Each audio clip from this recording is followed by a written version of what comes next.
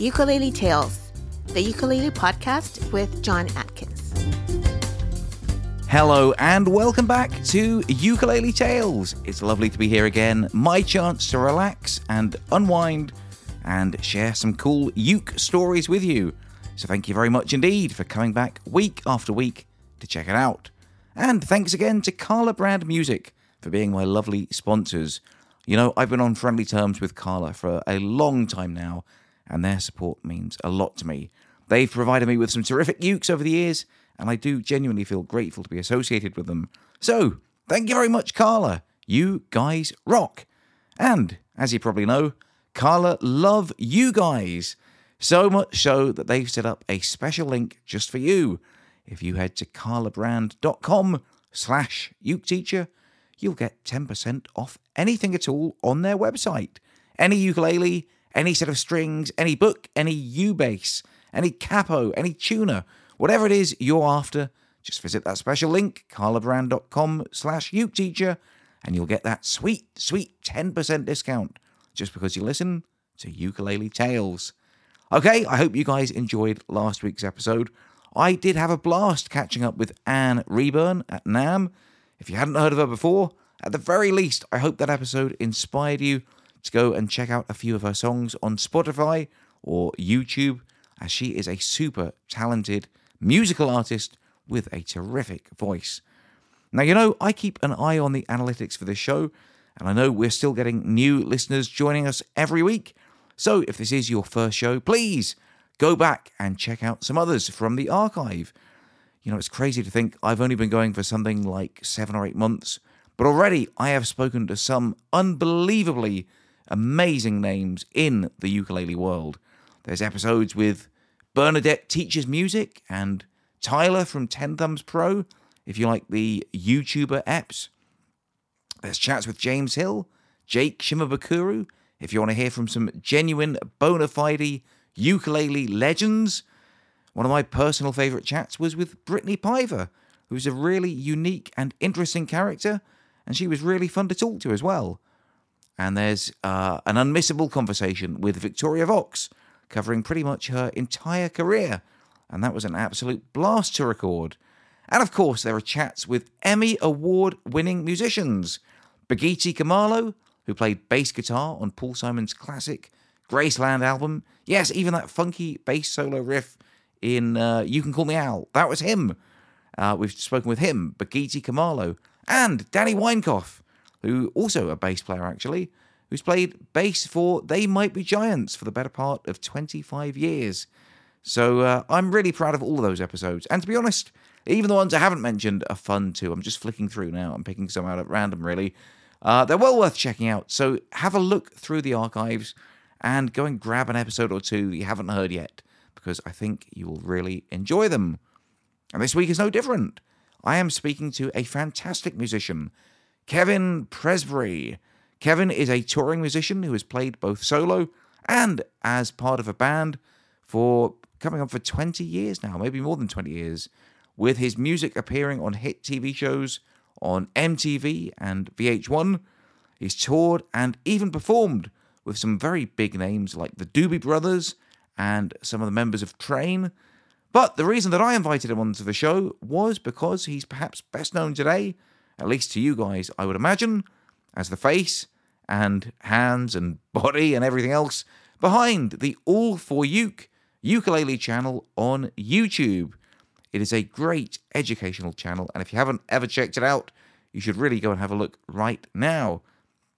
But anyway, I was curious about how Kevin got his start in the online ukulele world, especially as he was always more of a guitar player in general.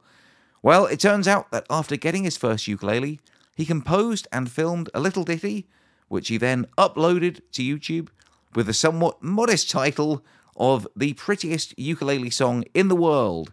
And the rest was history.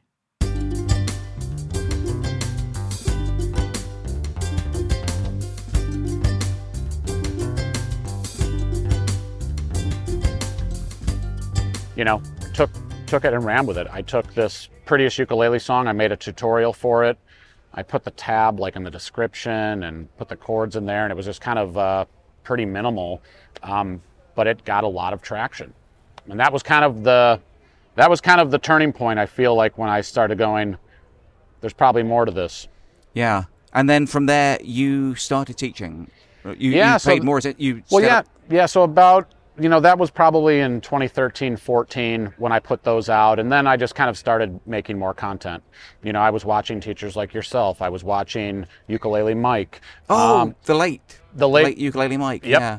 I was watching that. I was going to see Jake Shimabukuro in concert. I met him a couple of times when he came through Illinois. I just started doing a lot more with it and started really studying more YouTube and kind of trying to figure out what people were doing. And at that point, I was sort of following trends more too. I was like, what's a popular song that's out right now? What is this?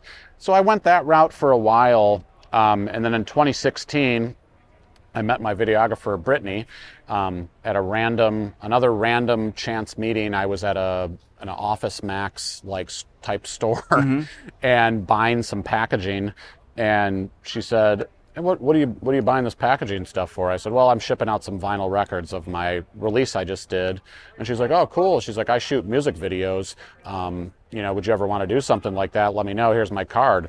And I was like, I'm not probably going to do a music video, but I'm like, I have this teaching thing kind of going, and I've always wanted to really step it up and kind of, have graphics and really make it more presentable for education.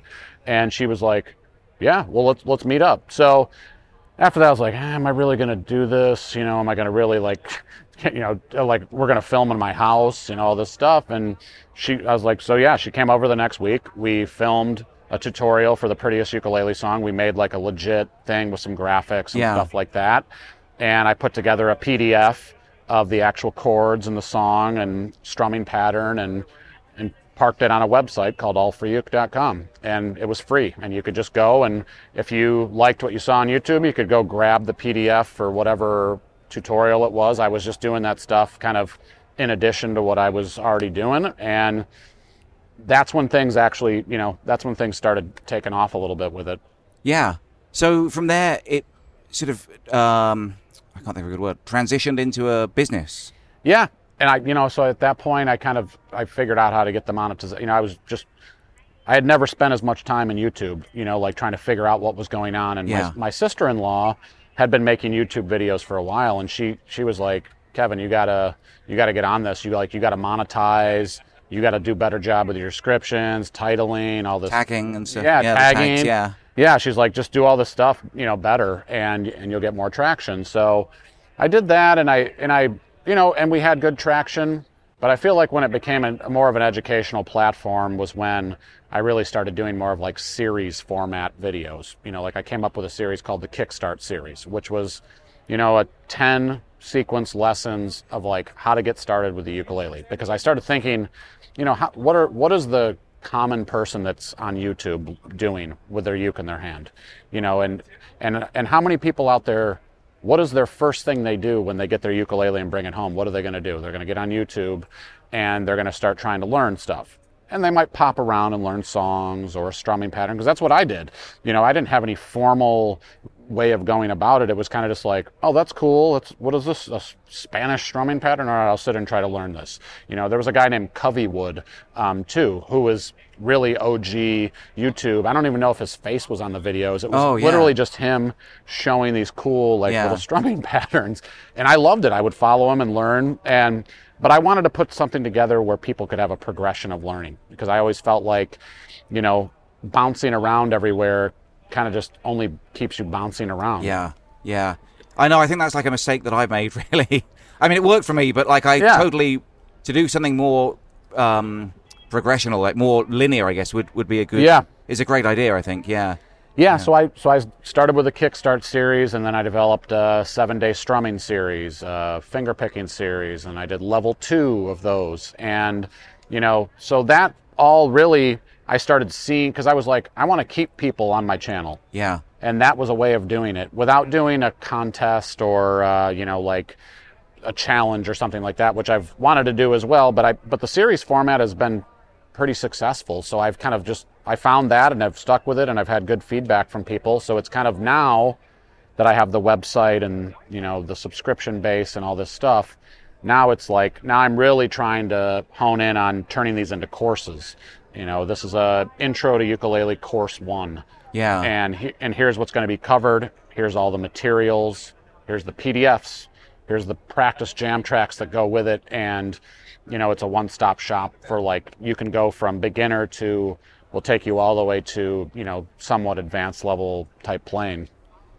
Very cool. And do you have like books and things as well, or it's just all not online yet? At the moment? It's all digital. It's all PDF form. That's all stuff that I want to do, but it's still just me and my videographer. I've been trying to, kind of find another person to come in that can, sort of help me with some of these bigger lifting projects like that.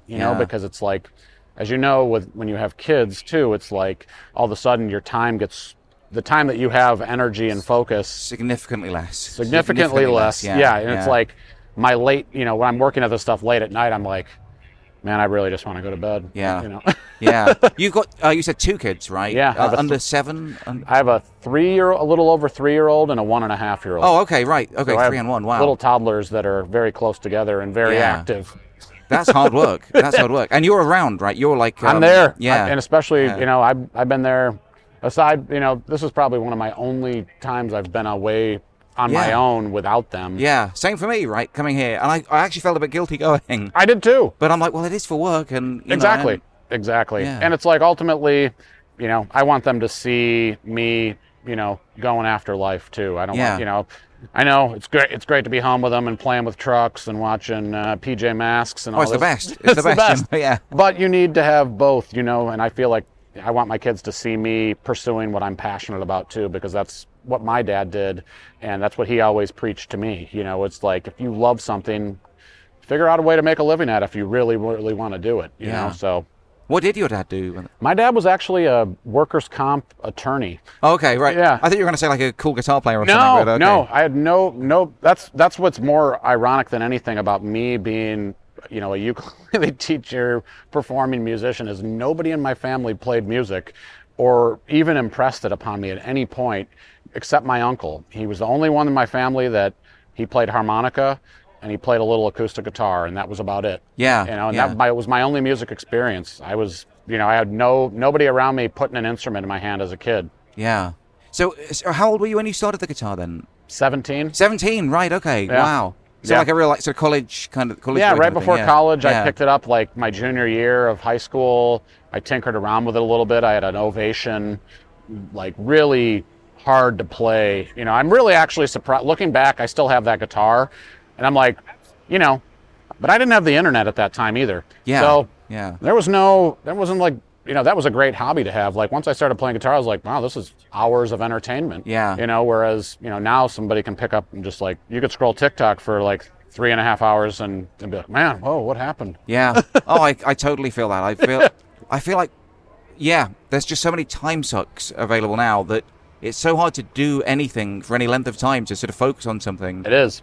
Yeah, and I feel like it's sort of, all of this short form content and what it's doing to our brains is making it harder and harder to sit and focus for a period of time. I mean, I sit down every day. First thing I do usually when I get up is I play piano. Like, I get my coffee, I get a little energy bar or something, and I sit there and I start running Hanon scales, because I want to wake my brain up. Because I used to wake my brain up by laying in bed grabbing with my your phone. Yeah. And like, I'm checking emails, I might get on social media, I might get on Twitter.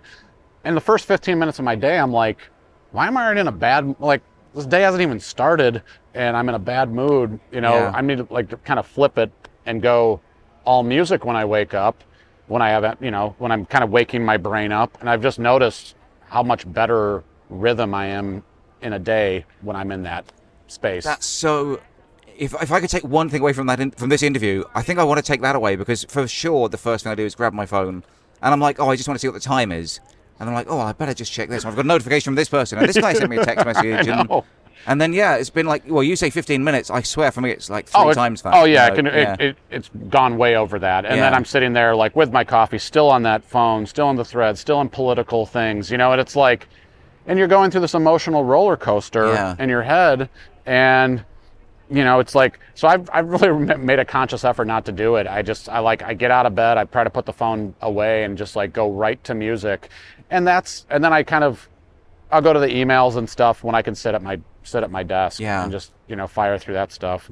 That's a really cool thing to do. Okay, so what's next for you, Kevin?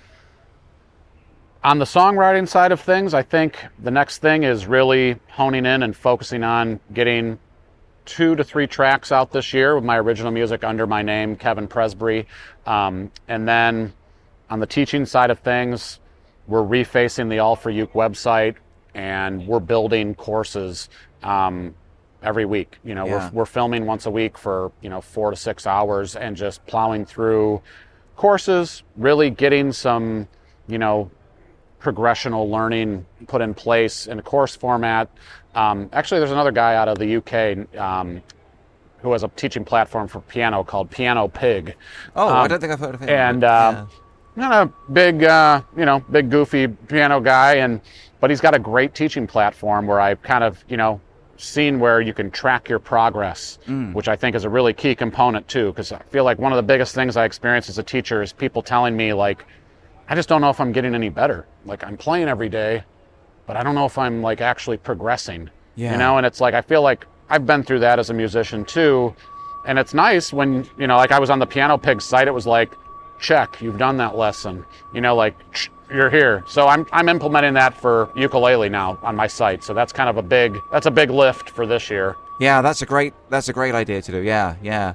So yeah, it's all great though. I mean, I'm as happy as I've ever been, really, in the musical capacity. I mean, I love the stuff I did with live touring and things like that. I'd love to do that again. I think I will. Yeah. But get the band back together. Yeah, and even if it's a duo, I have a great drummer who's in Nashville, who was in another band before, or he was in a band the last couple of years, and we've been back together, kind of like, hey, it's a 10-year anniversary of the record we put out together. Why don't we revisit some of this stuff and kind of go back to work? So, do you still have like a fan base from those days, or? Yeah, I do.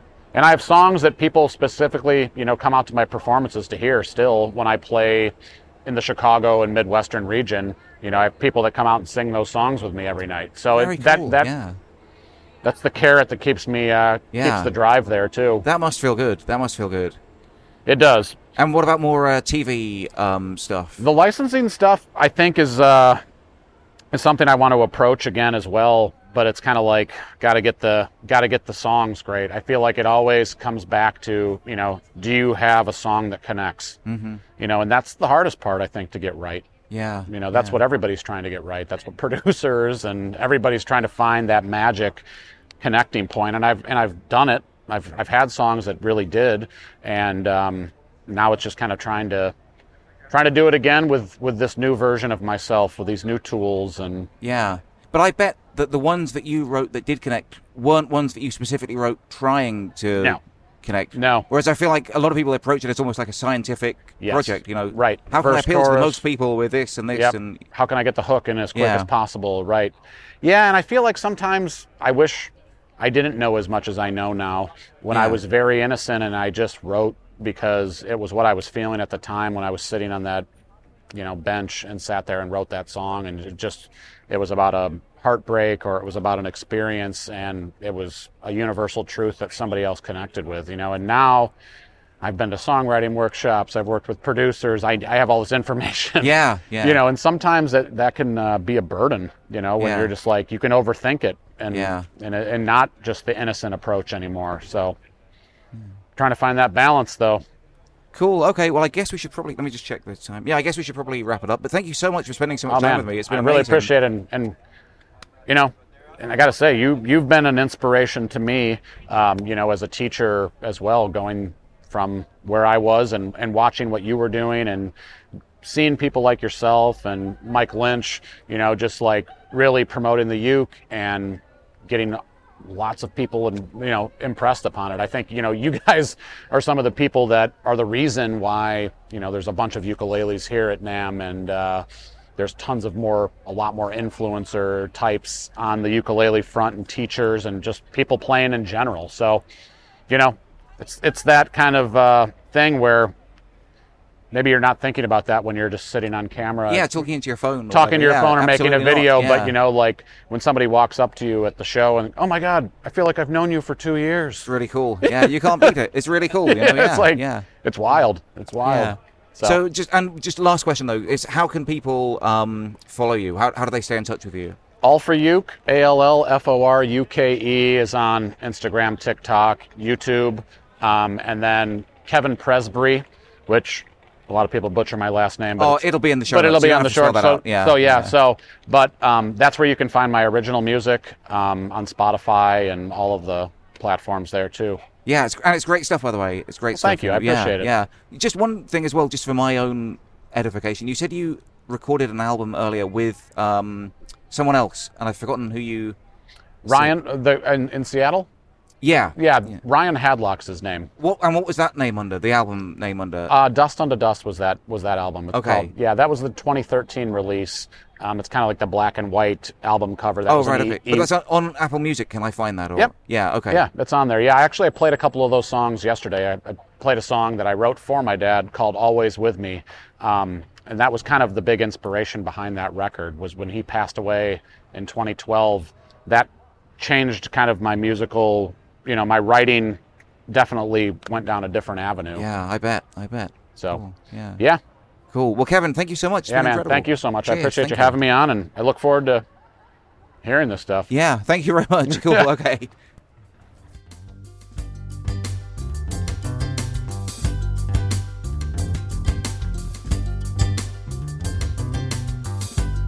So, you might have heard just a tinge of nervousness in my voice at the end of that interview when Kevin said he was looking forward to hearing the interview. I think I better explain. You see, when I do these interviews, I have a little portable recorder that I tape them on. And normally what I do is I clip a little mic onto the guest and I have them start talking. And then I put my headphones on and adjust the levels and just kind of naturally ease into the conversation without people really even knowing that we've started sometimes.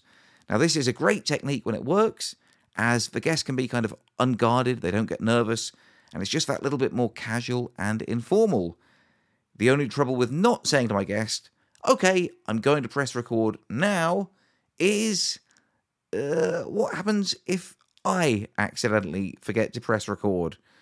Well, unfortunately, this is exactly what happened with me and Kevin, and I could kick myself for it. Kevin was such a great interview guest, easy to talk to, lots of great stories, and really just a fun guy to be hanging around with. Now, I was really enjoying the chat we were having. We were sat in the warm California sun, the birds were singing in the sky, and I remember literally thinking to myself, I am absolutely killing this interview. Kevin is coming out with story after story. I'm asking great questions. And in my headphones, I'm even thinking, this even sounds great too.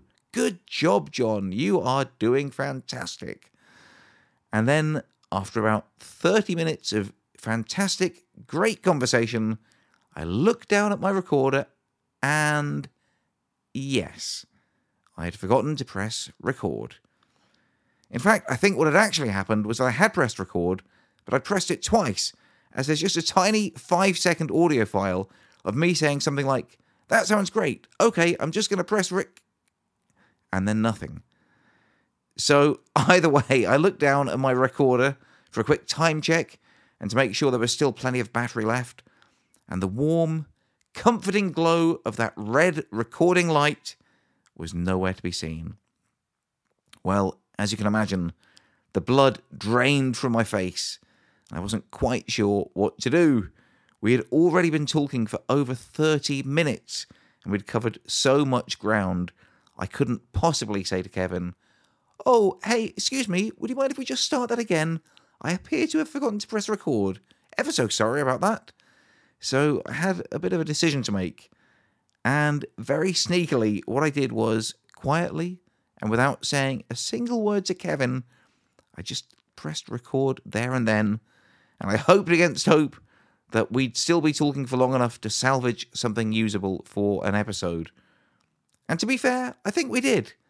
So, sadly, there's nothing about his introduction to the world of music, or the bands he came up with, sharing the stage with the Doobie Brothers, having his music played on those hit TV shows on MTV, or being in a successful touring band in the early 2000s. But instead, what we do have is about 15 or 16 minutes of some great quality chat around his YouTube channel, his approach to teaching the ukulele, which, to be fair, is perhaps what is most important for a ukulele podcast. I don't know, perhaps that's not cool to say. Either way, my sincere, genuine apologies, once again, to Kevin, who was so very generous with his time and stories, and who I thought I'd really hit it off with. And I'm sorry to you guys too for the mess up in losing a very large chunk of that interview. I promise from now on to double and triple check in the future that everything is recording as it should be, no matter how interesting a guest's sound check may be.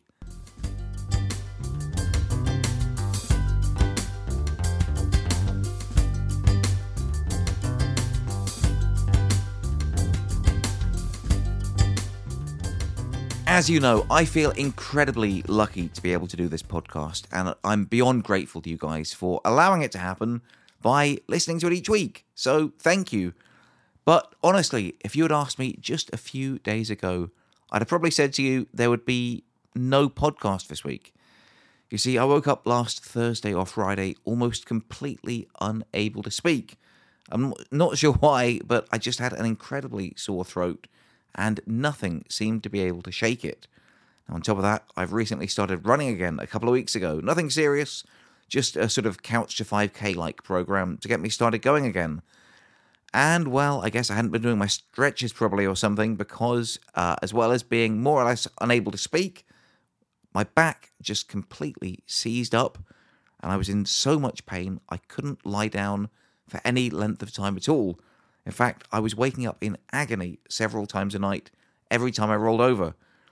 So it's not been a fun week for me, what with the sore throat, the bad back, and losing 3/4 of this interview. But thankfully my voice seems to have more or less returned now, and my back, while not quite at 100%, is certainly a lot less painful than it was a few days ago. So hopefully I'll be able to get back out there and start running again, hopefully by this time next week. And by then, I'll also be back with another completed interview for you to enjoy. Remember, in the meantime, if you do want to send me a message, please go ahead and email uketeacher@grabyouruke.com to let me know your thoughts on the episode, as I love to hear from you all, and I do read and reply to every single message that I get. Eventually. You know, I'm particularly interested in any guest ideas you may have, so if there's someone you're itching for me to speak to, do let me know. Now, don't forget, if you'd like to help support the podcast, you can always sign up to my Patreon page, patreon.com/uketeacher, just to throw a few dollars my way. And of course, you'll also get a little bit of bonus content on there as well. And it'll help ensure that I can carry on putting out this podcast for you. And of course, remember, just by spreading the word as well about Ukulele Tales to your ukulele communities, your uke-loving friends and family, well, that really helps me out as well. A big thank you once again to Carla for sponsoring this podcast. Remember, you can get a cool 10% off anything on their website just by visiting my special link, carlabrand.com/uketeacher. And I do mean anything. They have some great banjolailies on there, I think, that I've had my eye on after speaking with Phil Dolman a couple of weeks ago. So I might be checking that out soon. Anyway, I'll be back, same uke time, same uke channel, next Wednesday with another great interview for you. And it will be available in all the usual podcasty places, as always. So make sure you're subscribed. Okay, until next time, I love you all, and I wish you the best.